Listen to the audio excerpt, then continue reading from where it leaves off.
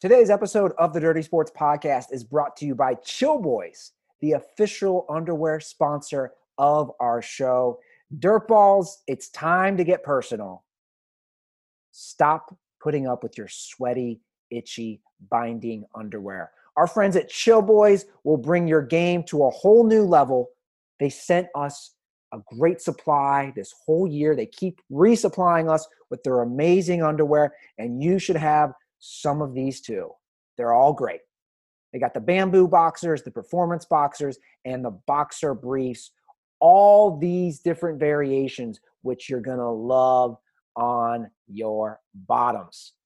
It's time to upgrade your undies, boys. Use discount code DIRTY20 at chillboys.com to save 20% on your first order. That's DIRTY20, DIRTY 20 to save 20% on your first order at chillboys.com. All right, let's start the show.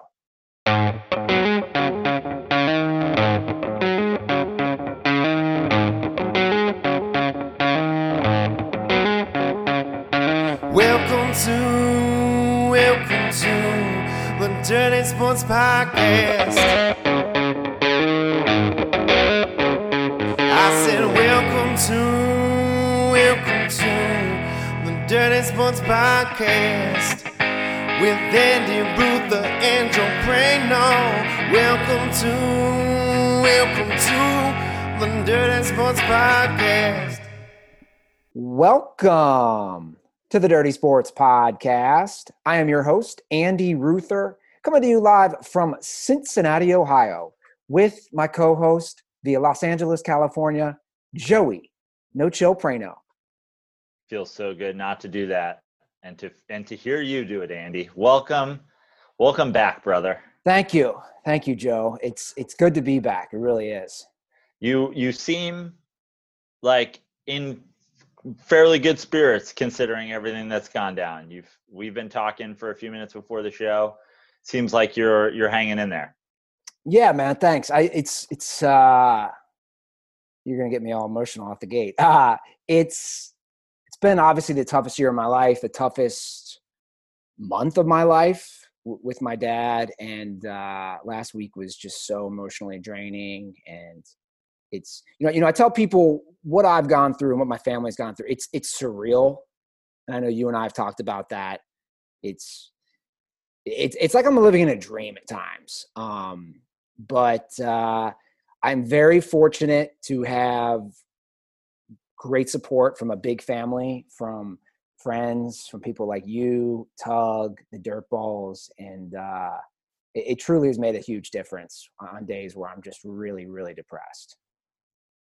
And I really want to just say, Joe, like the Dirtballs, like such a big thanks to you guys. Prayer hands emoji. Yeah. High five emoji. Exactly. I received so many, not just kind, compassionate, and heartfelt messages, but supportive and uplifting messages from the Dirtball fam. And it truly does mean a lot to me. And I'm not just saying that. I genuinely take to heart all the messages I've been sent, or tweets, or Venmo donations, or an impressive gift card for Jeff Ruby's steakhouse. He has 3 steakhouses in Cincinnati, and Jay Lloyd orchestrated a whole thing with Dirtballs. It was a very nice gift, and I don't want to go through that Mean Girls chat that you dubbed it. It came through for you, huh? You might have to rename that chat to the donation girls. They always come through, and they did during my mom's passing. And I wish I could shout out individual names. There's just so many people, but I just want everyone to know that I'm doing my best, and I'm definitely gonna have my days. Like I was crying a lot this morning, and it's crazy. You think you can't cry anymore, but you do. And you know me, I'm very open and honest with my feelings. And but I do want to say, like, I'm here because of my dad as far as with sports. Like my dad, as like he introduced me to sports, and my memories going back to my first Reds games, to Xavier basketball, to the Cincinnati Bengals. It's like, I do this show because my dad was that, he was the match that started the fire for me loving sports, and he ignited it. And I know how big a part, and you and Tug did such an amazing job of saying this. Like, my dad was such a big part of this show through the stories, through you and I joking about him, through the videos. And I think that shows, and I hear that from the Dirtballs. And, he's still going to be here with us, and we're still going to be able to laugh about Walt and honor him in the only way we could do, through all his idiosyncrasies and how he was. And Joe, because obviously you've been around my dad a lot too. Yeah, and honestly, like, going through it, like, I saw, I don't know where it came up or why it came up. I think maybe it was even like just pretty close to like the anniversary of it. Maybe Nick Dale shared it or something like that. But the Cincinnati trip, it was in my like Google Photos, came up as like 4 years ago or whatever. Like, the picture that we recreated, that we did in New York and recreated in Cincinnati, of all of the Dirtballs that came to your pitch around your dad in the middle. Your dad is the centerpiece. I'm on the side, you're on the side. Your dad is the focus of this picture. And you can just see on all the Dirtballs' faces and Walt's face this smile of like, I can't believe, like, your dad's like, I can't believe I'm surrounded by these fucking lunatics. And the Dirtballs all have this like smile, like, I can't believe Walt is in the middle of this picture. And I think a lot of people were like more excited to meet Walt than they were to meet us. And you said your dad got you started on sports, and like, the bottom line is, there's no Dirty Sports without Walt. There really isn't. No, you're right. My dad, he did, like, you summed it up best. He thought the Dirtballs were lunatics, as we all do, but he still loved them. And my dad was, he truly was a kind-hearted man, as much ball busting as he would do. He was a genuine person. And you're right. I was, and it's, my whole family knows this, and I want the Dirtballs to know this. My sister-in-law, who, she doesn't listen to the show, my brother Greg's wife, but she was in New York. She was in Cincinnati, right, for both pitches. She said it's so obvious how much they fed off each other when the Dirtballs would chant Walt, Walt, Walt, and he would stand up and do his awkward look on his face. It could not have been more obvious of the love that the Dirtballs and Walt had for each other. Yeah, it was awesome. And look, you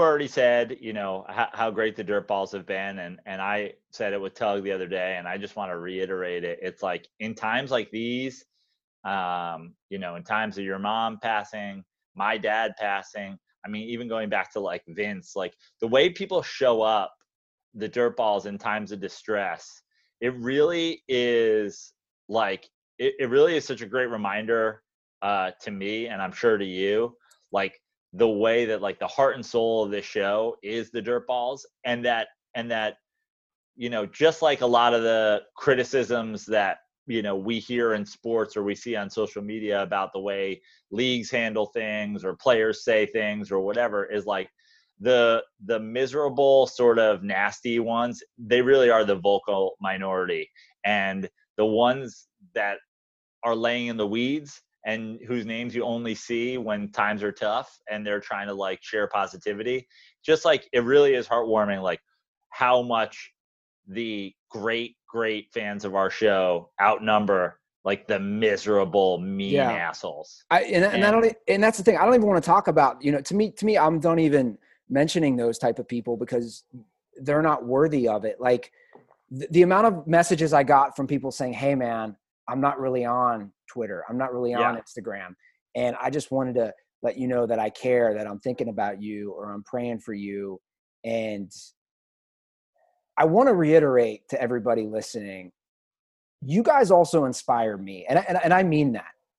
If you're not messaging me, I don't, what is my drive to go on? What is my drive when Joe or myself is going through something that's really difficult, like we've gone through in the last year, you guys do uplift us, and there's no show without you guys. And I want to reiterate that time and time again, because without Dirtballs, there's no Dirty Sports. So I have so much love for everyone right now, and I'll never forget how everyone has been so kind and compassionate, and it means the world to me and to my family. And Andy, I'm glad you can bask in the positivity and, shut out the negativity.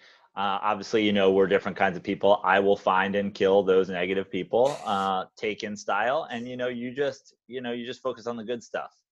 Yeah, that's what I'm going to do. I will find you and I will kill you. I don't have the time and energy for that right now. I got nothing but time and energy, motherfuckers. Yeah. My energy right now is on all the good things. And there's been so much good through loss and through sorrow for me. And one of those good things is I got the blessing from you, Tug, and the Dirtballs. My Cincinnati Reds are making the playoffs. Yeah, dude, we decided as the Dirty Sports to give the Reds the bump. You weren't here on the show, and that's good. We didn't we want the Reds to get the proper bump. We didn't want it spoiled by Andy, Ruth, or Kerr. So it was like a perfect storm of situations. It can get the un-Ruthered Dirty Sports bump. And I feel great about your Reds' chances. I mean, I think anything is possible, certainly in a 60-game season, playoffs, a shortened first round. You're talking 3 games. I think anything's possible, and I love the Reds' chances. Who's their matchup right now? The Atlanta Braves. Yeah, fuck Atlanta. Fuck Atlanta. Here's what I like about the Reds. I'm the biggest Reds fan in the world. Yeah. I hate the Braves. Their tomahawk chop is offensive on multiple levels. Let's go Reds. Well, what I like about the Reds, no matter who they play, I would put the Reds 3, Bauer, Castillo, and Gray against any 3. I would. Of the 16 teams in the playoffs. And that's all that matters, really. Those guys have 3 starters. Exactly. And those guys have backed it up. Bauer it's going to come down, basically it's Bauer, DeGrom, and Darvish for the Cy Young, obviously a shortened season Cy Young. But I like their chances. Now the Reds, can they hit? No. Awful. Right. 220 team batting average. I mean, it's beyond awful. That's a concern. But could Matthew McConaughey in Angels in the outfield field before there was Angels? No. But now, with Walt holding Joey Votto's bat for him, the Reds are going to be unstoppable. Yeah, so I'm excited. The Reds obviously went on a great run the last basically 15 games, and they're one of the hottest teams in baseball. And I realistically think, and I don't know if this is me being a homer, but we're 60 games in. I realistically think, Joe, if this is a 162-game season, the Reds are hitting that point of the season of their stride where it's like, I thought that, they would have eventually run away with that division had it been a real season. But it wasn't. And run away with it. I think so. I think they were starting to get in a groove that well. But now's the time. It's all about being hot. One gripe I am going to have is against our division rival, the Cardinals. And I know a lot of people have tweeted about it. Trevor Bauer has tweeted about it. The Cardinals and the Tigers are the only teams that didn't play 60 games. The Cardinals finished 30-28 with a .517 winning percentage. The Reds were 30-29, also a .517 winning percentage. So my gripe is they're a 5 seed. The Reds are a 7. They didn't even give the Reds the opportunity to. So the Reds played 59 games, or the Reds will play? No, the Reds played 60. The Reds were 31 and 29. The Cardinals and Tigers are the only 2 teams in baseball that didn't play 60 games. So they had 2 games left between each other. So I guess my only gripe right now is The Reds weren't given a chance to improve their seeding because baseball said going in, if the teams were set to make the playoffs, we weren't going to let a team improve its seeding, even though the Reds and Cardinals have identical winning percentages. Right. It's bullshit. And honestly, there's a lot of issues with this. If you're looking to be fair, the Reds, typically in baseball standings, you're going by wins, like just straight up wins. Like I understand that they didn't have an opportunity to finish those games, but it goes both ways. They didn't have an opportunity to win those games. They didn't have an opportunity to lose those games. It seems to me like if you're going to have the exact same winning percentage, that defer to the team that didn't go to a casino and get players to have COVID. And at the same time, I understand that they won the season series against the Reds, but that's only a tiebreaker when they're tied, which they're not. You guys have more wins. Yeah, exactly. So that's my one big qualm about this whole situation. Now, you would know better than me. Maybe the Braves are a better matchup for the Reds versus the Padres. I don't know. So, I mean, to be totally honest with you, if it were the Mets, I'd rather play the Braves than the Padres. I mean, I know that the Braves are pretty darn good as well, but when you talk about like this shortened season and guys getting hot and pitchers getting hot or players, guys in the lineup getting hot, like I don't want anything to do with Manny Machado or Fernando Tatis Jr. Yeah. And not that the Braves don't have their fair share of players, not that they don't have probably a significantly better rotation, especially with only having to start a couple of guys, but I'd rather be playing the Braves. Yeah. And, the Central showed up. 4 of the 8 teams in the playoffs for the National League are the NL Central. So it was obviously a very like dog eat dog division, right? They were all kind of beating each other up for the most part. As we briefly look at this, Joe, because we got a lot to discuss today, who do you like? I mean, do you have any favorites from both leagues? Obviously the Rays and Dodgers, the 2 best records in baseball. Who do you like, or are there teams that you like as sleepers? It's gonna be tough. I think that the Dodgers lineup is ridiculous, and I think that guys have not played even up to their potential in the Dodgers lineup, which makes them that much more scary. But the flip side of that coin is I still think Dave Roberts is the Doc Rivers of Major League Baseball. You have shortened series. Especially in that first round, I think anything can happen. As far as like sleepers to win it all, I don't really have. I think anything is possible, but I think that I like your Reds' chances of playing deeper into the playoffs than maybe they should. I love the Padres. They got the dirty slides bump. They brought back the Brown like we begged them to. That year one, they're in the playoffs. They have 2 of the best players in baseball on their team and guys that are Machado is hot as hell, and Fernando Tatis Jr. Was insane to start the year and obviously has that potential. The Yankees have been playing really well, but I'm not a huge Aaron Boone fan either.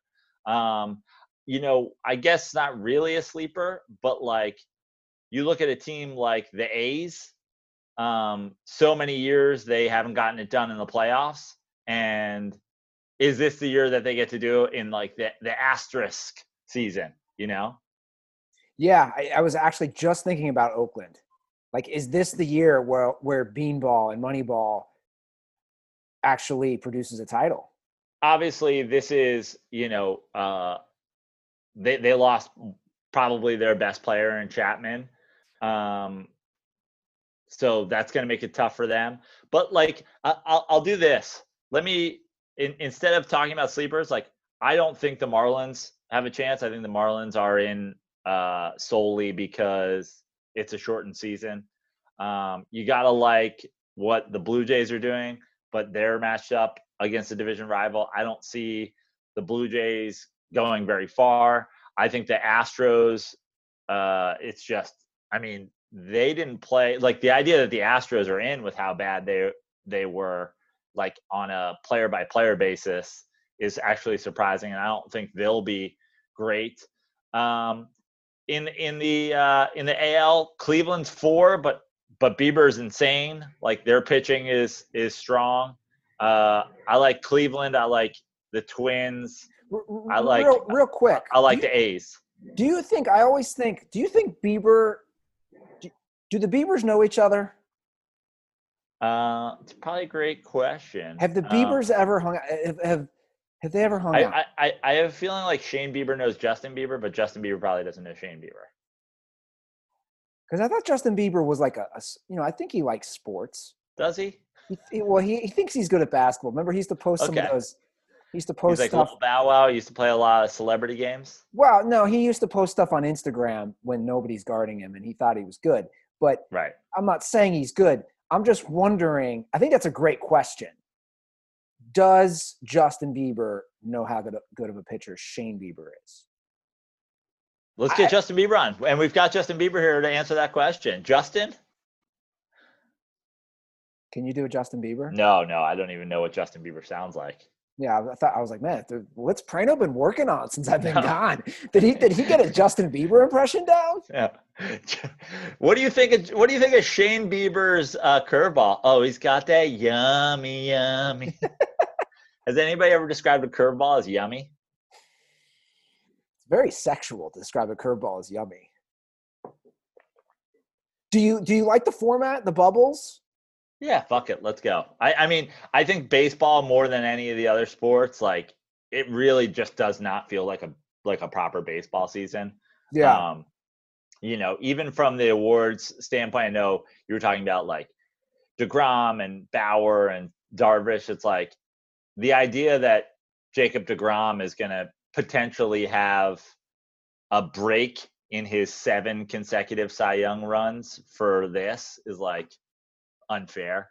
It just doesn't feel like a real baseball season to me. Is that the Joe Prano prediction? 7 straight? Yeah. 2 and then a break and then 5. Sure. But like it almost feels like a baseball tournament. Yeah. More than it feels like a baseball season. And it's fine. Like, I love baseball. And as much as I love baseball, it's still going to take a back seat to the NBA Finals. I was just going to say take a back seat to football on Sundays. Yeah, baseball is the redheaded stepchild, 100% at this point. Like, I'm a baseball. No one's a bigger baseball guy than me, but like, I ain't watching it over. Like, I have 2 TVs set up in the living room on Sundays. Like, baseball ain't getting the big TV.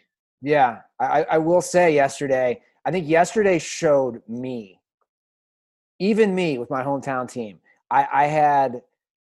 I don't have multiple TVs set up here at my parents' house. And I had the Cowboys-Seahawks game on, and I had the Reds game on my iPad. To me that shows, it's like, where are the priorities? Final game, they were in extra innings against the Twins. I still was like, come on. I got to watch football, especially that game was wild. But, all right, it sounds like anything is possible. Like, we're continuing the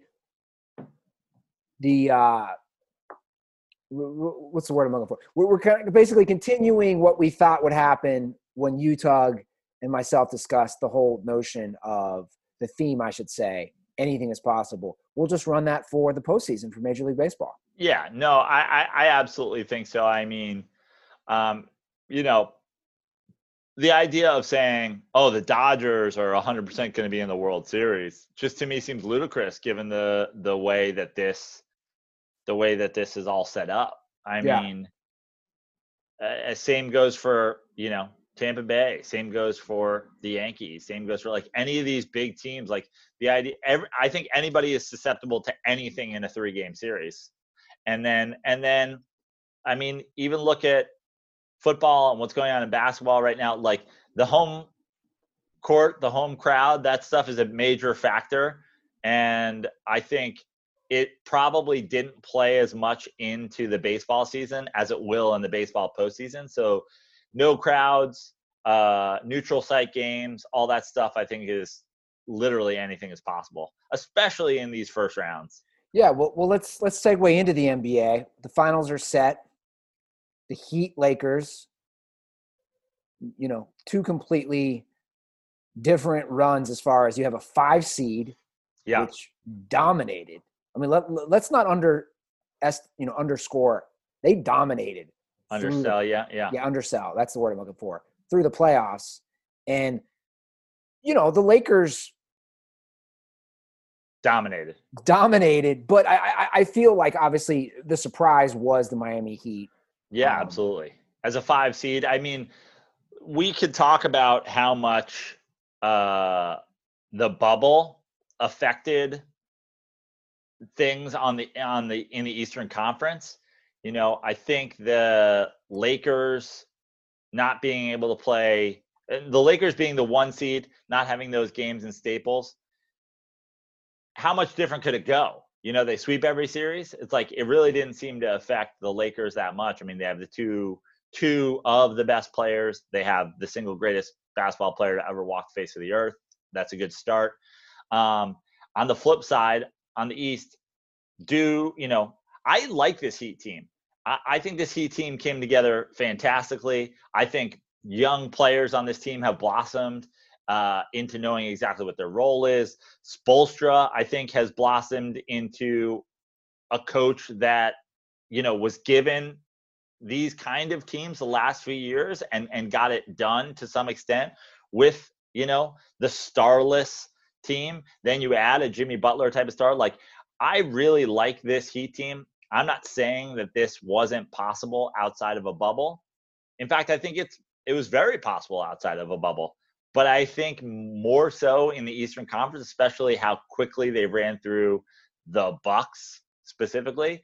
They were probably helped by not playing, road games, by especially, when you look at Hero and Duncan Robinson, like the shooting, which we've been talking about since the beginning of the bubble. Shooting's been off the charts in the bubble. I am the world's biggest LeBron stan. I think LeBron has proven once again how dominant he is, and that there's no one in his class in the history of the game. But the Heat will give them a series. Oh, yeah. Because they've got guys to throw at him. They've got, they're just a deeper team. They're just like, there's a more consistently average like quality of player as opposed to LeBron and AD and then a drop off. I am not overlooking this Heat team as a guy who is obviously rooting for the Lakers to win. Yeah. And I think a lot of people are, and they just have a good all around team, excellent chemistry. I think you guys did a great job last week, and we need to kind of re-acknowledge, Erik Spoelstra has been underrated by including myself. I mean, I've said that as well. And look, this same thing goes for Erik Spoelstra. That goes for a lot. Like, Spoelstra came in young. He's like a video guy, blah, blah. He gets pretty early on. He gets handed the super teams. They only win 2 out of 4. You can put that on LeBron all you want. You can put that on whatever the case may be. You can put that on the Spurs being really good. You can put that on whatever. But like, the bottom line is, and I don't even really think it's fair to say that those teams underachieved. Again, I think the most disrespected team in the history of American professional sports is the 2011 Dallas Mavericks. And the way people still talk about them, and like I get embarrassed for people's basketball opinions when they're like, this will be the worst team to win since the Mavericks. It's like, you guys, like, just stop talking basketball if you're like talking about the Mavericks. That Mavericks team was great. That Mavericks team pissed and shit on the defending champ Lakers. 2-time defending champ. Yeah, but the bottom line is, you look at that run and going 2 of 4, you could argue you swap Pop and Spoelstra. Do they at least go 3 of 4? Do they go 4? Like at the time, Now that being said,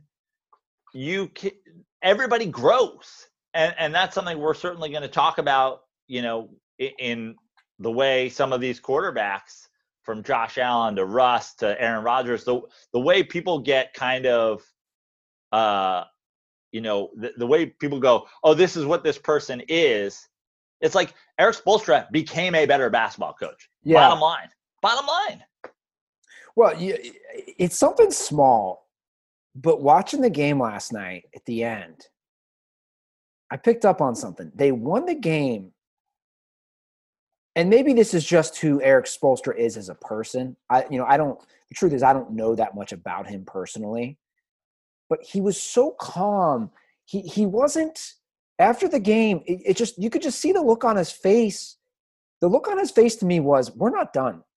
Yeah. It was a very reserved, hey, I've been here before. I've been to 4 titles. I've won 2. But the look on his face, which I thought to me is, if I'm a Heat fan, I like that look of, cool, we won. I'm not overly celebrating because we still have one more series to take care of. And I think he obviously has been underrated, which brings me to my next point.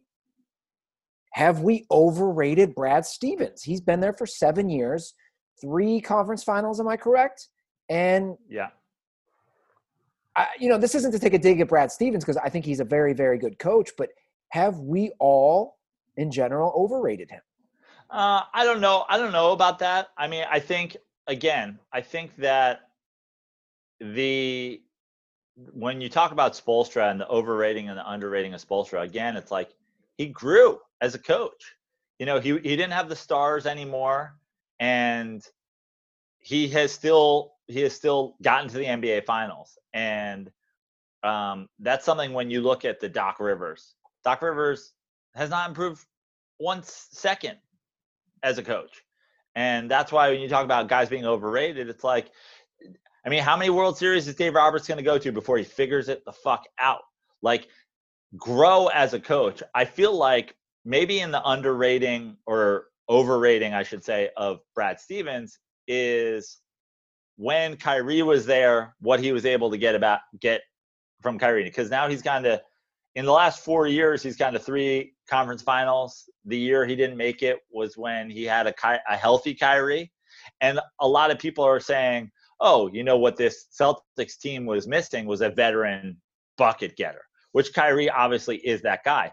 But, it's sort of the balance. It's like he also got there without him 3 times because he's a pretty darn good coach. Now, Phil Jackson had a guy like that and won 5 championships with him. So there's like the strategy coach, there's the ego managing coach, there's all these things. And it's like, when you have the best players, winning is a lot easier. Yeah. What's impressive about Eric Spoelstra, and to some bit of a lesser degree, what's still impressive about Brad Stevens, is they're the ones in the Eastern Conference Finals. They don't have Giannis. They don't have, Kawhi last year. Obviously, Kawhi and the Raptors won it. But, like, these guys being able to get there without the stars. And this is no diss of Jimmy Butler. Jimmy Butler is a star. But, like, Giannis isn't in the finals. You know what I'm saying? Yeah. And, again, I think that the Heat, it's team basketball. And you see it when you watch them. They don't get rattled. And watching last night's game, it's a very tight game, and they just knew how to basically excel when it mattered most all series, right? I think a big difference between these two teams is Jason Tatum is supposed to be the Celtics' Jimmy Butler, and Jason Tatum's still 22 years old. Sure. And, you look at how young the Celtics are. It is a testament to Brad Stevens that he's there every year, essentially. Yeah. So who do you like, Joe? Joe, can we make any predictions? The series. I like the Lakers in 6. Okay. I think Yeah. a lot of people are or underestimating this Heat team. I've seen a lot of Lakers sweep. I've seen a lot of Lakers in 5. I think the thing that really gives the Heat a nice bump is this bubble idea. Forget the shooting, forget the whatever. Is like they're not in Miami. Going back and forth between Miami and LA when you're a young team, when you're like, I saw a great tweet that was like, after Hero's performance, if he was he would have been like on South Beach with Madonna, like at a club. Instead, he's going back to his hotel room and having a Nature Valley bar. Like, and it's great, and it's a good point. Like, they're a very young team, Yeah. and they're getting contributions from a lot of these young guys, and they're not having to travel back and forth across the country. And you're right, and that's a long major flight. metropolises, 2 major big cities. I mean, COVID or not, I mean, the Cardinals can't not go to a casino. The idea that on the river. Yeah, the idea that Duncan Robinson isn't going around LA and Miami as a guy who's in the NBA finals and being like, what's up, is like kind of ridiculous, you know? So, but at the same time, LeBron is a machine. LeBron has been sent back in time to crush the legacy of Michael Jordan. You know what I mean? Like, he's the Terminator. There's no rhyme or reason other than he's on some performance-enhancing drugs, he's a robot, or he's the greatest athlete in team sports that we've ever seen for what he's doing at his age, for how long he's done it consistently, for how many years in a row he's participated in NBA finals, for how many Olympics he played in that time, for how many minutes he played in that time. There is nothing like this in the history of sports. Well, he's certainly defied so far, and it'll eventually catch up to him. He's defied father time. Unlike, I mean, we always talk about Brett Favre, like, oh my God, I mean, to play quarterback that many consecutive games. He has 6 days off in between games. He has a painkiller addiction. Like, yeah, LeBron's playing every other day, multiple Olympics, going to the finals. You know, everybody can, you know, jack off Jordan all they want. Rewatch The Last Dance. He was physically and emotionally exhausted because he had to finally get through that Pistons team, and then he had to play in 3 consecutive finals. LeBron's playing in, what is this, his 10th finals? Yeah. Well, look, dude, I know you like to go down that. I don't even want to go down that, because for me, nothing's going to change people's opinions at this point. But this is the kind of thing that should. 36, 16, and 10, 36, whatever it is, 36, 16, and 10. Doing it again, doing it with a third team, doing it in the bubble. I agree, but sadly it won't, though, Joe. It just won't. I mean, people have made their minds up on the Michael Jordan, LeBron James debate, which is sad. People, for some reason, they don't view sports and athletes and performance as a fluid process, which it is. You know, it's a constantly evolving, it's a malleable process. It doesn't remain stagnant, which I don't get why people say that, because these are interchanging parts that are constantly moving. Just like Eric Spoelstra, like we said, has evolved as a coach, has become better, has progressed. Just like some guys, you know, get worse. So, look, I think obviously it's going to add to his legacy if they win another title, without a doubt. It's fun to watch them play. It's fun to watch Anthony Davis. But I want to say this is a great NBA Finals for straight white males. We have Tyler Hero, Duncan Robinson. Well, first of all, how do you know these guys are straight? I mean, Good point. Fair enough. Young guys. I mean, LeBron. You know, the older guys who have their wives and their kids is one thing. Like, and I ain't been out to the club with Duncan Robinson. Let's see when things open back up, and Duncan Robinson is a guy who played in an NBA Finals. Let's see who he's going to the club with. You know, okay, see what fair clubs enough. he's going to. I spoke too soon. I stand corrected. It's a great Finals for all these white guys who can actually play basketball. Yeah, no, Can we it's say that? fantastic. Sure. From Caruso, Hero, Kelly Olynyk. Kelly Olynyk, yeah. Hell, Frank Vogel. Look at Frank Vogel. Frank Vogel's the like you look up straight white guy in a dictionary. It's a picture of Frank Vogel in his khakis. And I want to give him some love right now too. Frank Vogel with the third zip like jackets he wears. This guy's he's ready. Have you seen his calves, by the way? I think we've talked about this. No, I haven't. Bro, his calves are ridiculous. He is ripped in the legs. That's awesome. Good for Frank Vogel. Yeah. It was a social media thing earlier this year, like a team photo. They're like, Jesus, what is this guy doing on leg day? Frank Vogel has some calves. But yeah, I think he's done a great job as well too in keeping the team together. And obviously he had a pretty good history with the Pacers and didn't go as well in Orlando. But I'm excited. I like where your head's at. Maybe LeBron's best coach he's ever had, given where both are at their point in their career. You know, we just said how Spoelstra's underrated, and maybe some would argue that I'm still underrating him by saying this, but I just have seen so much growth in the way Spoelstra has handled teams. Props to him, obviously, for winning 2 titles with the LeBron Wade thing. But like Vogel is a mature veteran head coach, and you know he's got LeBron now as opposed to a younger LeBron, a younger Spoelstra. Like, and it's shown. I mean, for all the props we want to give the Heat, the Lakers fucking cruised to the finals. Yeah. Well, I guess my next point, if we're both kind of leaning, because I'm leaning like you, Lakers in 6, the next question would be, who would get that MVP? Because they are both LeBron and Anthony Davis are playing at such an exceptional level. To me, look, I don't think – here's what I'll say. I'm not sure – I know no more than one of those guys cares. LeBron doesn't give a shit.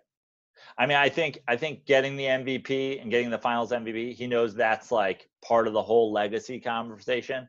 But at this point, I think that he just wants to win a championship. I mean, the way he talks about, you know, he wants to get AD his first championship. The bottom line is, though, and Anthony Davis has put up some great scoring numbers. Anthony Davis has also had some games where he's got 1 rebound, 2 rebounds. He's playing on the outside. Like, the idea that Anthony Davis is more valuable to that Lakers team than LeBron James. I don't care if he averages 40 in the series and LeBron averages 22. The most valuable player on that Lakers team is LeBron James. I agree. But again, Andre Iguodala has won the MVP. My point is the voters don't make the right decision at all times. Right. And we shall see. I think having a discussion of most valuable player before the series has started is, you know, maybe a little bit offensive to even the Miami Heat. But at the same time, it's just like the most valuable player in this NBA Finals. Yeah. Regardless of which teams win, will be LeBron James. Here's a fun LeBron fact. I don't know if you saw this. I saw this tweeted out. I think the NBA Finals, as far as when the NBA and the ABA merged, I want to say it was 1970 or 1972. Well, regardless, since then, LeBron James himself has competed in 13.5% of the total NBA Finals. Yeah, it's insane. He's been in more finals than like all but like 3 franchises. Yeah, he joins as far as the most ever. I forget who's ahead of him. Maybe Kareem. I think it's just Bill Russell and Sam Jones. I don't even think Kareem played in 10. Well, I think Kareem's tied with him for 10. Okay. I'm pretty sure. Could be wrong on that.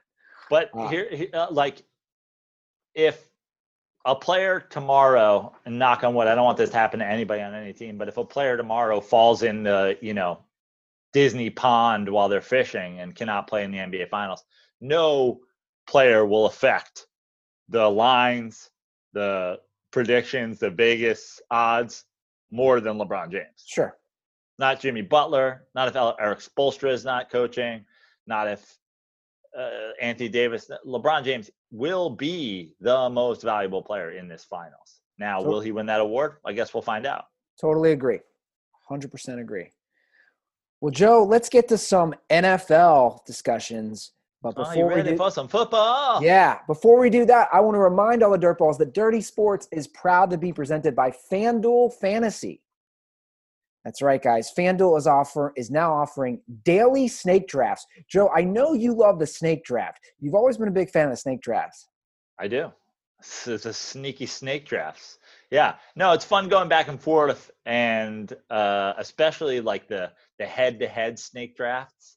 Just trying to outsmart your opponent. I love them. Yeah, guys, the drafts start. You can draft your team live, and draft start as soon as the contest fills. You and your opponents will draft 6 players in a 6-round draft with 30 seconds per pick.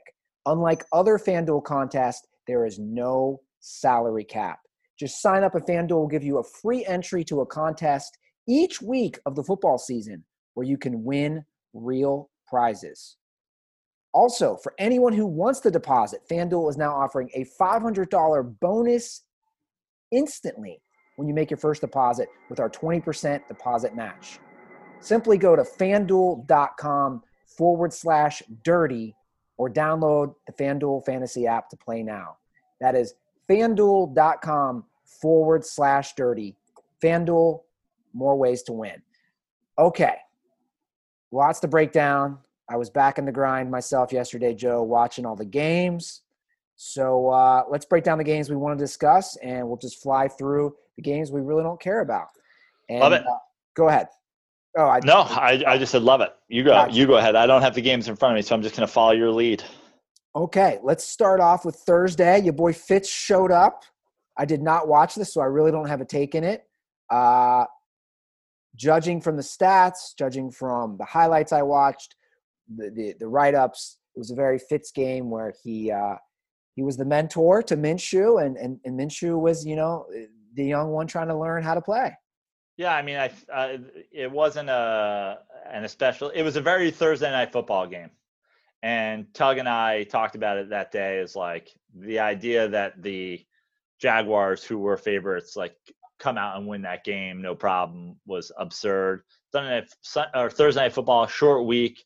Minshew really tends to be this guy who like gets people so hyped, gets people to believe so much, and like almost always, I mean, I know he's young, but it's like the hype train almost surpasses the talent train. But I did see something based on how my boy Fitz played in that. I saw a couple of things. First of all, he's like top 35 all time in yards and TDs now. I think he passed somebody during the course of that game. But also this coming week in a game against ya boy, Sunday's Dolphins-Seahawks game is a matchup of 2 of the league's top 6 QBs per QBR. So a nice little quarterback matchup coming in Seahawks-Dolphins. It might be a shootout, judging from how poor the defense, especially the defensive backs for the Seahawks, have been playing. Yeah, good stuff. I didn't see that game, but you're right. It looked like a very Thursday night football-esque game. All right. I quickly before we move on, I just want to say that at some point earlier this year, I was mocked and scolded for saying that Ryan Fitzpatrick makes the Vikings better. I'm not going to change my tune on that yet.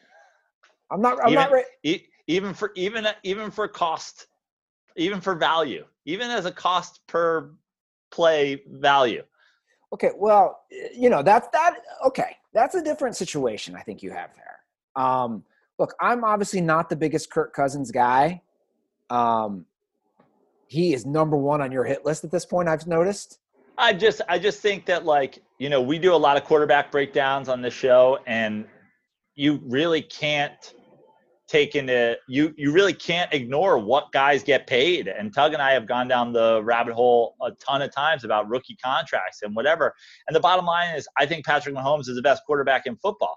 Okay. And if I was starting a franchise tomorrow and you said, hey, you got to pay Patrick Mahomes $500 million or Deshaun Watson will play for you for free, I'll take Deshaun Watson over Patrick Mahomes, because value is part of building your team, is how much you pay each of these guys. But Kirk Cousins is getting $30 million to be really fucking bad. He's the least valuable player in the NFL. Well, they are now 0-3. They lost to the Titans at home, who've now jumped to 3-0. You know, this was a back-and-forth game. Cousins did not play well. Dalvin Cook played very well, 181 rushing yards. He manages to overcome that offensive line. I noticed you getting into it on the Twitter sphere with some faceless Kirk Cousins defenders. Yeah, I mean, whatever. Shout out to Pedotti, though. My boy Pedotti, we made a bet on the season, and I gave him an out clause. I gave him a $20 discount if he wanted to get out early, and he took it. Smart move. We bet on whether or not the Vikings would make the NFC Championship game. $100 to him if they did. $100 to me if they didn't. I said I think it was $300. I would give him a $300 to my $100 if they did make it. Only if he gave me $300 if they don't make the playoffs at all. He paid me after week 2. They're 0-3. They're in a good division with 2 3-0 teams. They're not making the playoffs. No. Bigger question, and then we'll move on because I know we've delved into Kirk Cousins so much on the show already. Will Kirk Cousins be the Minnesota Vikings starting quarterback 2021? I don't know. It seems to me like not if anybody there has a brain. Yeah. But, you know, there's a lot of people, and some of them seem to be in the Minnesota Vikings organization. And, like, I'm just so sick of hearing about, like, people blaming offensive lines. It's like Dalvin Cook's running for 160 yards. Like, their offensive line is good enough for that.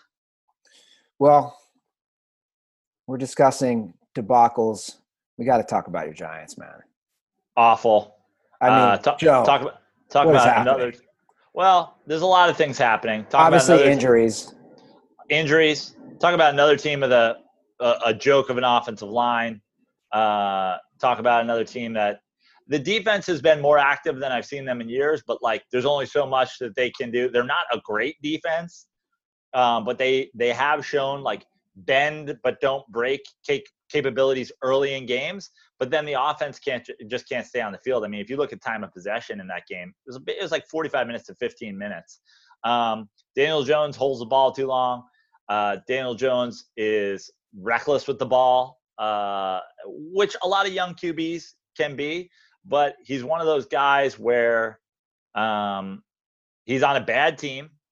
And I like Daniel Jones. I want him to succeed. But at the same time, I'm like, for all the people that just wanted to blame Eli Manning forever, turns out it wasn't fucking Eli Manning. They're a goddamn bad organization. And they don't seem to be getting it right. What happened to them, man? I mean, we're basically, since that second Super Bowl, minus that 11-5 team that, you know, got boat raced by the Packers in the playoffs, they've been pretty much a disaster for 10 years, correct? Yeah, and I think it is a combination of things, but first and foremost, again, you look at those teams that won, and I know everybody wants to, you know, hurl insults at me as an Eli Manning defender.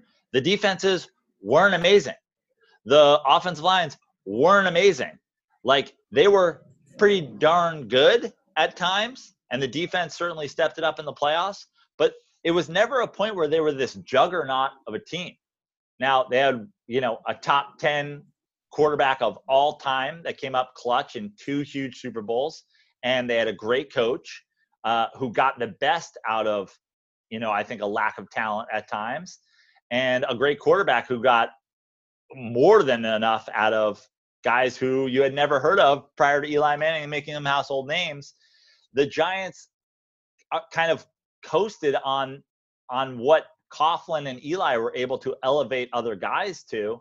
And the bottom line is, if you don't start with an offensive line and you don't start with a decent defense, at least in the secondary, they've always had, like, decent defensive lines, but the linebacking core, since Antonio Pierce is like, who are you? The defensive backfield always has, like, 1 guy who can play and 3 guys who are lost. And that shit is just too much to overcome. And now you've got a young quarterback who is a little bit reckless with the ball, holds it a little too long behind just one of the worst offensive lines, and they refuse to upgrade. Start there. Build the way the Niners built. Like, Jimmy Garoppolo ain't Joe Montana, but like, and honestly, your boy Russ, like, go look at the early Russ days. Like, make Daniel Jones throw for 145 yards and a touchdown and win games. Build the right way. Yeah. Stop asking your brand new quarterback to do whatever. I mean, they're not as good as teams that are like significantly worse than them from year to year. Well, you know, I want to move into a discussion with the entire NFC East. I mean, Joe, I know we're 3 games in. I don't know if I've seen a worse division. I said it yesterday. Maybe the NFL will fix their playoff thing when a 5-11 team gets in the playoffs this year. I mean, what's going to happen here? The Giants are 1 game back. Yeah. The Giants are the worst. The Giants are awful, and they're 1 game back. Obviously, I'm here in Cincinnati, so I had a fair amount of the Eagles-Bengals game on. I mean, that Eagles team is bad. They are bad. And Carson Wentz looks bad. That's what I said. I mean, I joked, and because every Giants fan wants to tank for Trevor, and I'm like, great, another guy who will die because he comes from a system where he hasn't been touched in college, and he comes to just being roughed up every single play. But then I even said, I don't think we can tank for Trevor because I don't think the Eagles will pass on him. Yeah. Well, he, watching that game and then I watched the entire fourth quarter and overtime. I don't know how much of you watched, but the play calling, the Bengals are up, and in typical Bengals fashion, they blow the game with a come from behind touchdown by Carson Wentz, who did orchestrate a nice game tying drive. But then in overtime, they had the ball. Like, it was so odd. Like, Doug Peterson was content. Did you see, like, they had the ball like the Bengals 41? Well, let's just talk about that final, the end of the game. Yeah. It's like, they go off sides and they go. So you're willing to take a shot at winning the game from 59 yards, but you're not willing to take a shot at winning it from 64 yards. And then you get moved back. So you punt.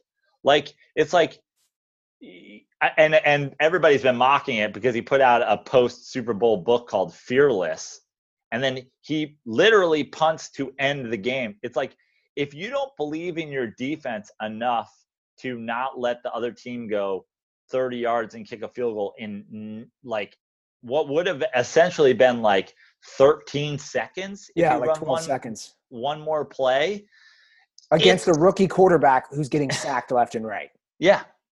Like, yeah, it's absurd. Like, to me, when I watch that game, I have said Doug Peterson has been overrated the whole time, including the Super Bowl. Before that, I said prior to that, like the reckless and just like idiotic coaching moves that he made prior to the Super Bowl, and then again in the Super Bowl season.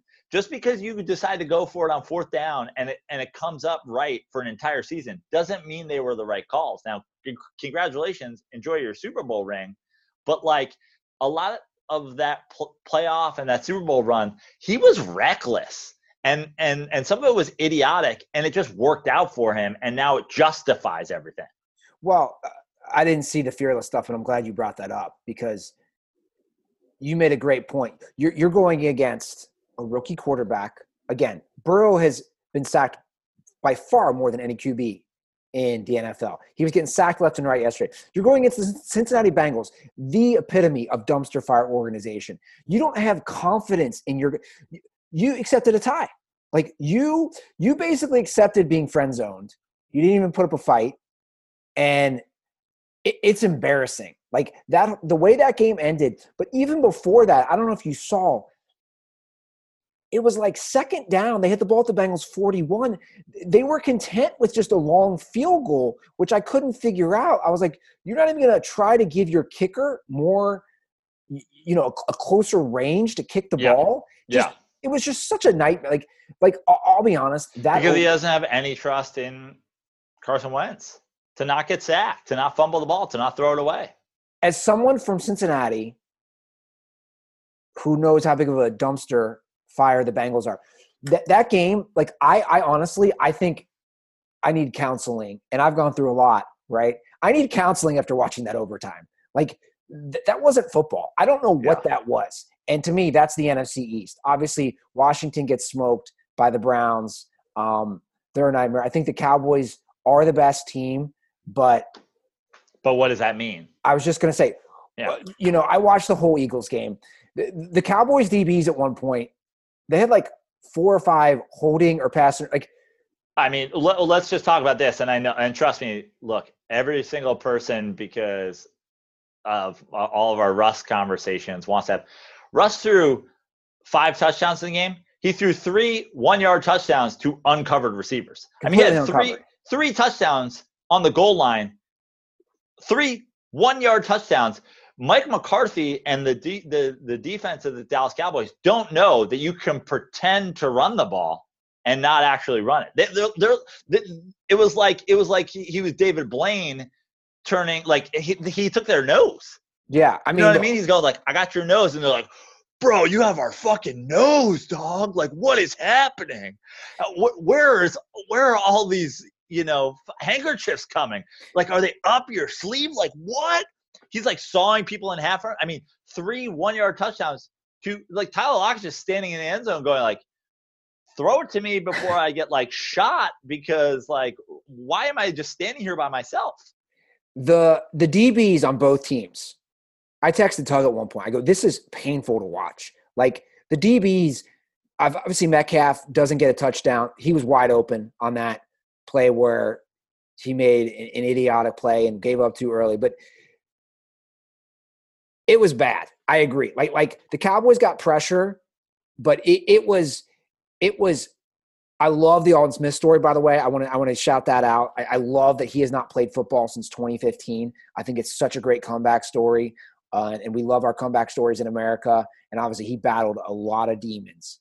I think that's cool. But like you said, if the Cowboys are the best team, and Dak throws for 450 yards and they still lose, like, what is this team?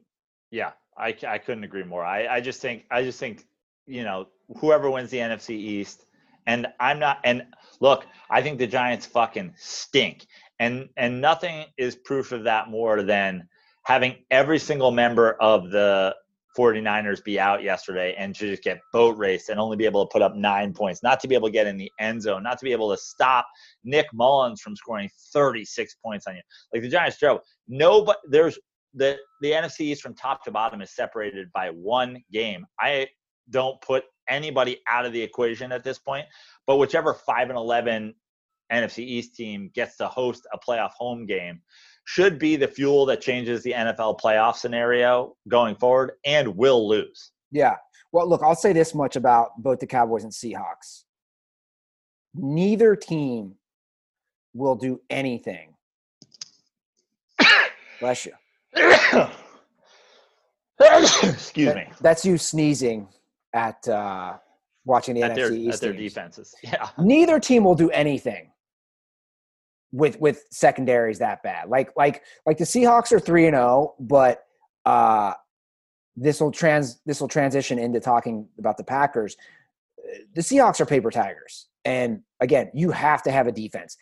I think right now, especially after watching the game last night, in my opinion, the best team in the NFC is the Packers, like easily. I mean, I agree with you. And once again, I mean, there are people that still have not given up on this idea. Like, once again, the talk of Aaron Rodgers' demise was a little early. Like, incredible throws. There's no lack of arm left. No Devontae Adams. I have a stat that I saw somebody share. I took a screenshot of it, and Rodgers was 13 of 17 for 160 yards and 3 touchdowns off of play action last night, staggering volume percentage of the pass game. And that was, again, without Devontae Adams. we talk about it all the time in the judging of QBs and the who's overrated, who's underrated, who has what left, who doesn't have what left is, the Packers now, like Aaron Rodgers was dismissed for a long time behind offensive lines that were not great. And everybody wants to give that pass to so many quarterbacks out there who struggle. Meanwhile, Aaron Rodgers was never bad. And now that he has a good offensive line and a running game that sets up the whole play action pass. 13 for 17 for 160 yards and 3 touchdowns off of play action. You see it with your boy Russ. Even Kirk Cousins, when he is competent, it's because they run the ball and they run play action. It opens up so much of the game when you go, we're going to set you up, we're going to run the ball, we're going to run the ball, we're going to run the ball, and then you play action and you get guys open downfield. The deep pass thing, more often than not, the deep pass comes off of play action, and the guys who are excelling in deep balls, like Aaron Rodgers suddenly is with his washed arm, is because he's able to set it up with play action. Well, look, and between their defense playing good, their offensive line playing good, their running game playing good, and Aaron Rodgers being who Aaron Rodgers has always been, I just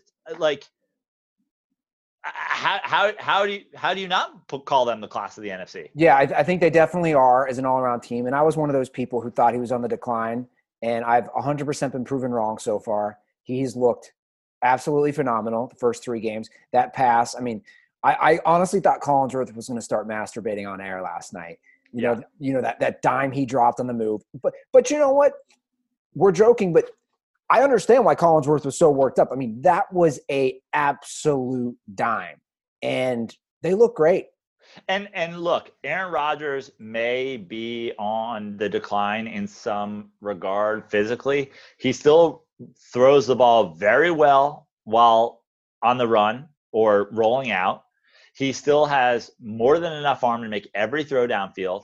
And when you talk about ranking quarterbacks, even look, Mahomes in terms of a talent standpoint is it's just in terms of age and physical gifts and the throws he can make, no one's there. But when you talk about all the top quarterbacks in the league, from even the guys who are still around, the Breezes and the Bradys and the Mahomes and the Russ and the Watsons and the Lamar Jacksons, all these guys, when you look at what Aaron Rodgers is able to do at the line with the hard counts, with the changes at the line, with all that, he is one of those guys who, unlike sort of the new class, he's still a holdover from the Manning brothers, Brady, Breeze, these guys who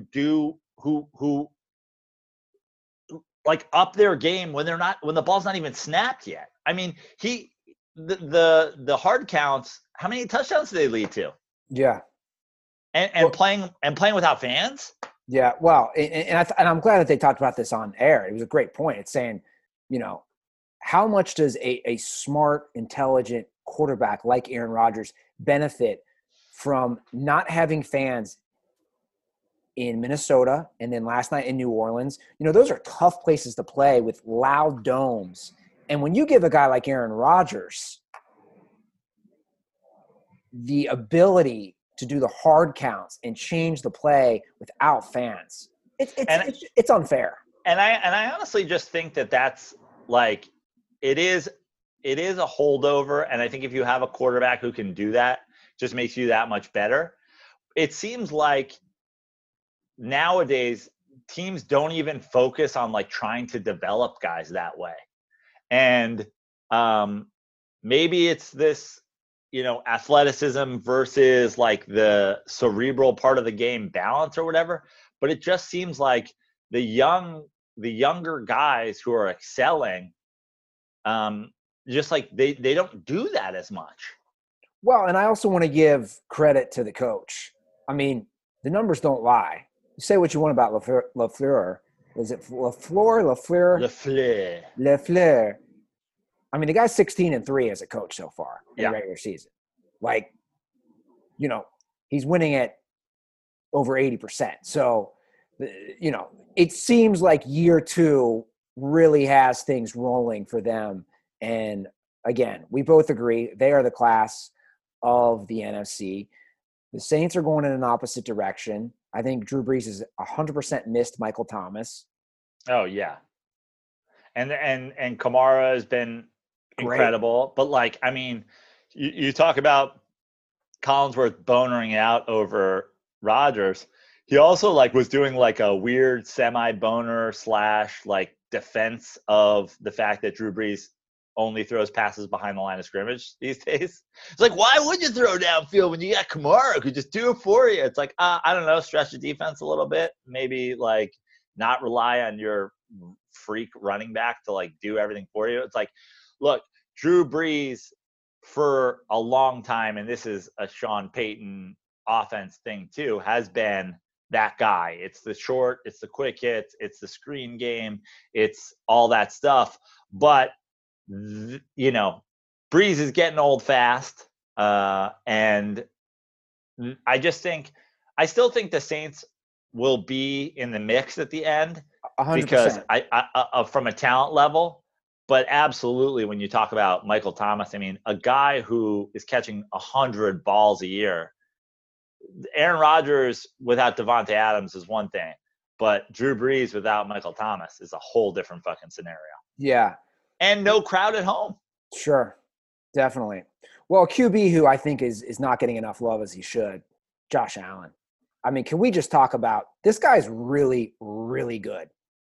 And I think it's because he plays in Buffalo or he went to Wyoming. But holy shit, look at this guy's numbers the first 3 games. Look what he did last year with the Bills. Can we just say Josh Allen's a really, really good quarterback? Yeah, I think Josh Allen is a really good quarterback. I think that well, first of all, I think Josh Allen is one of those guys who you're either in on or you're out on. People don't want, for some reason, like Josh Allen. Like, he kind of goes against the modern idea of like accuracy is the most important thing, and like you got to be able to do, you got to be complete. But Joe, real quick, I'm looking at his numbers. Let me just read these to people who don't know. He's thrown for over 1,000 yards. He's averaging 9.1 yards attempt. He's completing 71% of his passes this year, 10 touchdowns to 1 interception. The guy is playing great.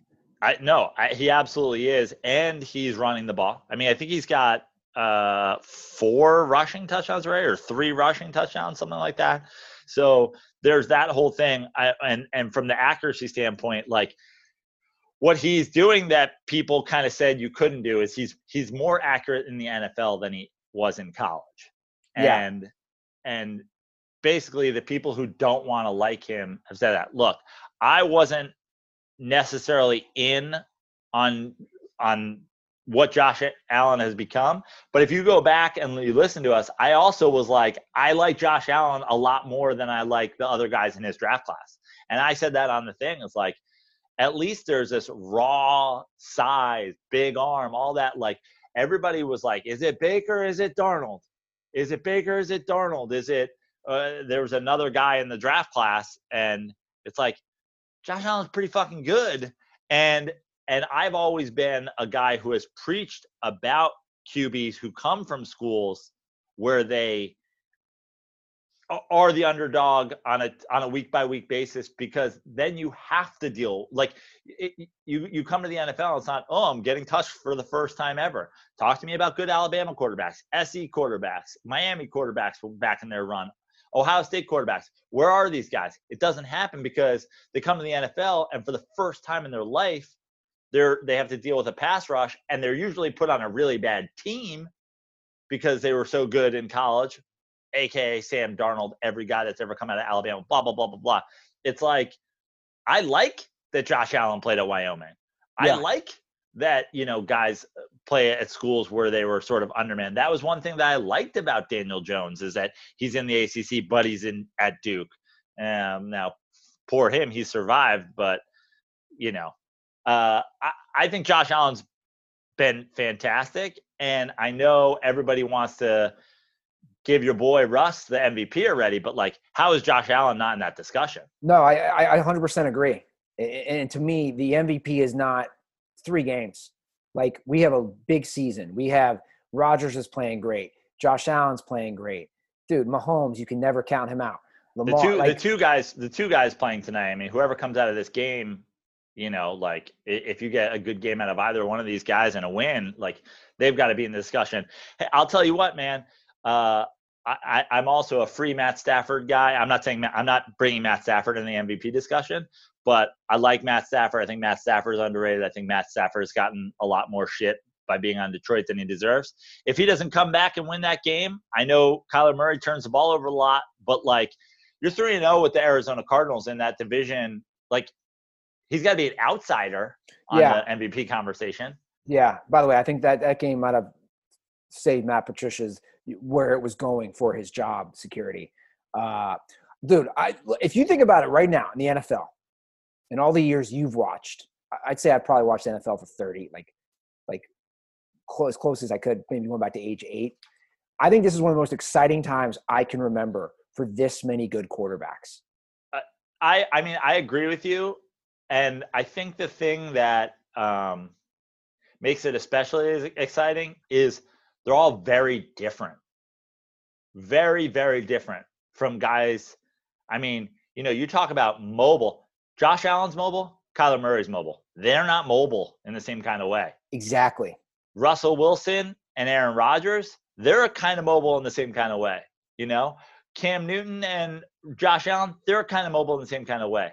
But like, you go from top to bottom, all of them, from athleticism to arm strength to what they do at the line of scrimmage, it's all very different, as opposed to, again, which, we still have the Bradys and the Brees and the Roethlisbergers who are sort of holdovers, but the Manning, Brady, Brees, Roethlisberger, Rivers, that was a very similar bunch of QBs. And that's my point, is like, what I love is from an athletic standpoint, and I like how you describe that. They're so different athletically and on the mobility on the field. I mean, take tonight.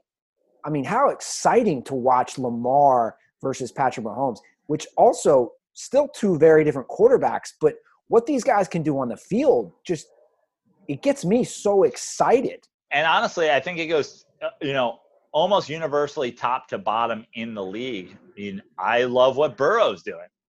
I love also Watson. Mobile. Yeah, I love Watson. Bridgewater's playing. He's not super exciting, but he's like playing well. Brady's still there. Like, everybody, like across the league, you got literally, besides Kirk Cousins, it's fun to watch. I mean, Fitz is fun to watch. Yeah, literally everybody besides Kirk Cousins has something at least interesting about them. Let's do some quick hits on these games, and I'll just pose some questions, quick discussion on each game. We just got to fire Dan Quinn at this point. Sorry, nice guy, I'm sure. Falcons, you just can't keep doing this. I said Dan Quinn should have been fired with like 3 minutes left to go in the game. Like, honestly, the fact that he survived that long is remarkable. You either have to fire Dan Quinn immediately or give him a 14-year-old kid who plays a lot of Madden that teaches him how fucking clocks work. I mean, bro, like, how is this possible? Yeah. And the second follow-up on that game, Mitchell Trubisky, what do we do? Just stick with Foles? Yeah, and they are. And they're sticking with Foles. And they're 3-0. So, like, the idea, that tells you everything you need to know about your quarterback if you're going to another guy when you're undefeated. Yeah. And, yeah, it's Nick Foles' job to lose at this point. 100%. Raiders, Patriots, I didn't watch too much of that. Seems very, a typical game where the Patriots are going to win because they're the better coach team and better all-around team. Look, the people were talking about the stat going into it, like teams that were 2-0 coming, like, it's one of those wild, like, way too particular stats. But this game lines up for a Patriots win. It was a Patriots win. The idea that Bill Belichick was ever tanking is ludicrous. He didn't get Cam Newton to tank. The Patriots are only going to continue to get better as they are able to roll out more and more things. If Cam Newton stays healthy, Bill Belichick is playing this season going like, I'm playing Cam for one season. I still think the Patriots are not to be overlooked. The Raiders, I think, are going to be fine. I think the Raiders are good. And I don't think this is certainly a blemish on their record, but I don't think it goes, oh, this exposes the Raiders. I think the Raiders are good. Did you watch any of the Watt Brother Bowl, Texans Steelers? I didn't. I tuned in for a minute. Me either. I sprinkled a little bit of money on the Texans money line. I didn't watch a ton though. No, me either. I still have to laugh. I looked at an old tweet I had that I think the Watt brothers give each other Muscle Milk gift certificates for Christmas. Yeah. Don't they seem like those type of brothers? Absolutely. Or just like showing up literal cases of it and giving it to each other. But we don't have a swing set. We have an obstacle course in our backyard as kids. That's how we train, with giant tires. Yeah, I mean the Steelers. 3-0. Yeah, winning that game. I mean, what's your thought on the Steelers? I mean, I know you didn't watch a lot of it, but like, what's your thought on the Steelers? Are the Steelers contenders? 23 for 36, 237, and 2 touchdowns for Roethlisberger. Is Roethlisberger play 16? Are they? I'm not ready to call them contenders now. Okay, I'm not really either, but there are a lot of Steelers fans and Tomlin defenders and whatever out there that like never count out the Steelers. I still think obviously the Ravens are. I still think the Ravens are better than them in that division, and then you have all the other teams in the AFC. The Colts blew out the Jets. Not much to say about that game. Just enjoy the stacks of money that you can make betting against the Jets. And the Colts, the Colts haven't really proved anything yet with kind of their competition, but they are 2-1. The Panthers win in Los Angeles at SoFi Stadium. Justin Herbert took some lumps. That's going to happen as a new starter. I just think the Panthers aren't going to do anything of playoff wise or whatever this year. But if you're a Panthers fan, you got to feel great about how they're competing with a new coaching staff and a new coach. I agree. I totally agree. And then to wrap it up, the Bucs dominate the Broncos. I had that game on. It seemed pretty easy for Brady and crew, and the Broncos are now 0-3. Yeah. Well, the Broncos lose their quarterback. The Broncos are in a tough division. Yeah. But I don't know. For some reason there were like Broncos believers and Locke believers, and then like after losing Von Miller, it's like I wrote them off before the season started. Sure, he's the glue for that defense. Well, that's our week 3 recap. I know we both have stuff to do, but before we wrap up the show, Joe, I know I said we weren't going to talk much college football, and I don't plan on doing it because, again, it's too much of a just debacle to even understand. And not all of college football has started yet. Exactly. Some of it is not going to start. So, like, it's a bunch of morons, and I don't want to allocate my time to morons, but someone I do like is Coach O, and his Bayou Bengals gave up the most yards by an SEC quarterback ever in their loss at home to Mississippi State. LSU became the first defending champion to lose their opener after a title since the 1998 Michigan Wolverines lost to Notre Dame after the title they won with Charles Woodson when he won Heisman as a defensive player. Now, I don't know if you watched the game. I wasn't feeling the best Saturday. I was drained physically and emotionally, and I just stayed in and ordered a pizza. So I did watch the game, and I did enjoy the game because it was back and forth. But fortunately, we actually have Coach O to talk about. I'm glad because I did not watch the game, and I'm glad we can have somebody that can weigh in on it. Yeah. So, again, LSU goes down opening week to Mississippi State. And, Coach O, your team gave up, let's see here, 623 yards to KJ Costello, an SEC record.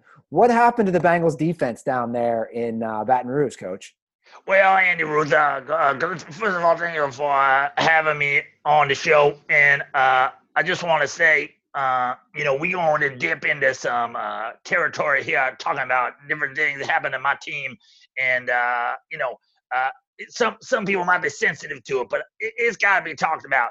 I was sort of bragging at one point that 70 of my players had gotten COVID-19. And in retrospect, that was not something to brag about. It turns out getting a deadly virus is not something that you want to run rampant through your locker room. And we can overcome a lot of things. We can overcome bad secondary play. We can overcome, injuries on the offense. But it turns out having your entire roster feeling sick and achy and potentially dying was not something that we look forward to. I got to say, I read a lot of the newspapers. I watch a lot of the news reports down here in SEC country. And a lot of them were saying it was not a big deal. And I would like to say that I did buy into that. And in retrospect, that was wrong. We got our butts whipped. And, it turns out for 95% of your team to all have a virus at the same time, it's not good for a football team. And you know what? Turns out some of this news ain't fake. Coach, again, SEC record, 623 yards by one quarterback. Like it's even difficult to think, especially after you had such a great year last year. Do you think there's any hangover effect of losing your Heisman winner, Joe Burrow? I think that you always, when you win a title, you're always going to have a hangover. And let me tell you something about hangovers, Andy Ruther. When we won the national championship, I consumed a little bit of alcohol. And I did have a hangover. And hangovers, they don't feel good. They put a hurting on your body and your mind. And so, and losing your Heisman winning superstar, number 1 overall draft pick quarterback, that's going to hurt. But for the guys who remain, there's a little bit of a hangover feeling. And I said, do you guys feel hungover? And they said, we really do, Coach. We really feel we got dry mouth and a headache and our body hurts. Turns out they also all had coronavirus. So, hangover and COVID-19, not good for a team's physicality. Well, Coach, you got to get healthy. I know. I attempted to tell the virus to suck my tiger dick, and the virus said, suck my 19 dicks. It fucked us up, Andy Ruth. I ain't going to lie. I have not overlooked a lot of teams in my day, but the one team you don't want to overlook is the one that has killed hundreds of thousands of people all world and nationwide. No, Coach, I'll let you go with this final question. You do have a bounce-back game, which I think you guys are big favorites to win this week at Vanderbilt, who are the Commodores. I know you like to focus on the mascots. Any hot takes or? I don't know what a Commodore is. I'm not so technologically advanced. Until about 2 years ago, I was drawing up my plays on a Commodore 64 computer. So they may be a technological. Let me put it this way: if this is a battle, and again, I do not know for sure what a Commodore is, but if the matchup battle is Tigers versus late 80s computers, I think we got this one in the bag. Now, you may think, well, what you played the Bulldogs, so like Tigers should beat a fat dog with breathing issues. But you know what? It's still cats and dogs, and we got breathing issues because our entire team had COVID-19. So now it's more of an even playing field. Well, Coach O, thank you for making that cameo, and good luck this week at Vandy. Oh, thank you, Andy Ruther, and the Tigers will rise again. It's been a minute. Yeah, I'll tell you what, Joe, it's always great hearing from Coach O. That was a kind of an unprompted cameo. Now, you're on Cameo now yourself, right? I am on Cameo. That's a great segue, Andy. That's a great segue. I am on Cameo now. I got the invite to join the Cameo Fameo, as they call it. And I've already done a couple of cameos for folks. But I did one for a Dirtball last week down under. congratulated him on his Aussie fantasy footy win. And I just want to say that if you were thinking about purchasing a Cameo from Joe Prano, I just want you to know that I have access to guys like Coach Joe. So in a way, you could order a Cameo from me. I can call Coach and get him on the phone. I can call Bill Walton and get him on the phone. I could call, Chris Mullen, get him on the phone. Ooh. A lot of different guys who I have access to in my Rolodex who could give a Cameo to you. So go to Cameo. It's an app, and you can buy a Cameo from me. I can wish your boyfriend a happy birthday.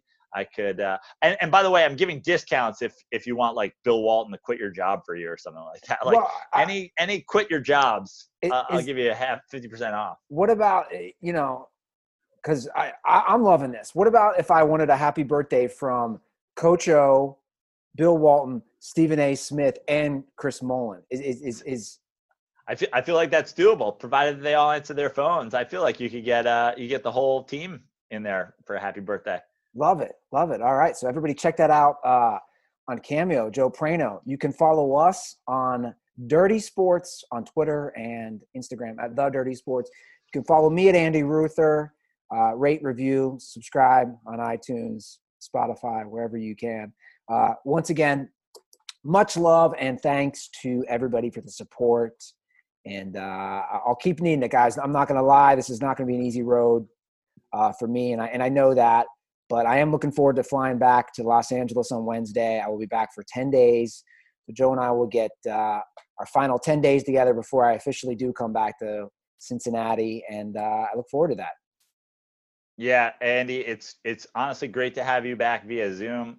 I have a level of excitement about doing the show in person with you in the Smut Studio again that I've never felt before, whether I was on the road, whether even after your months back in Cincinnati. I think it'll be great to get back on the show and just get some good positive energy going.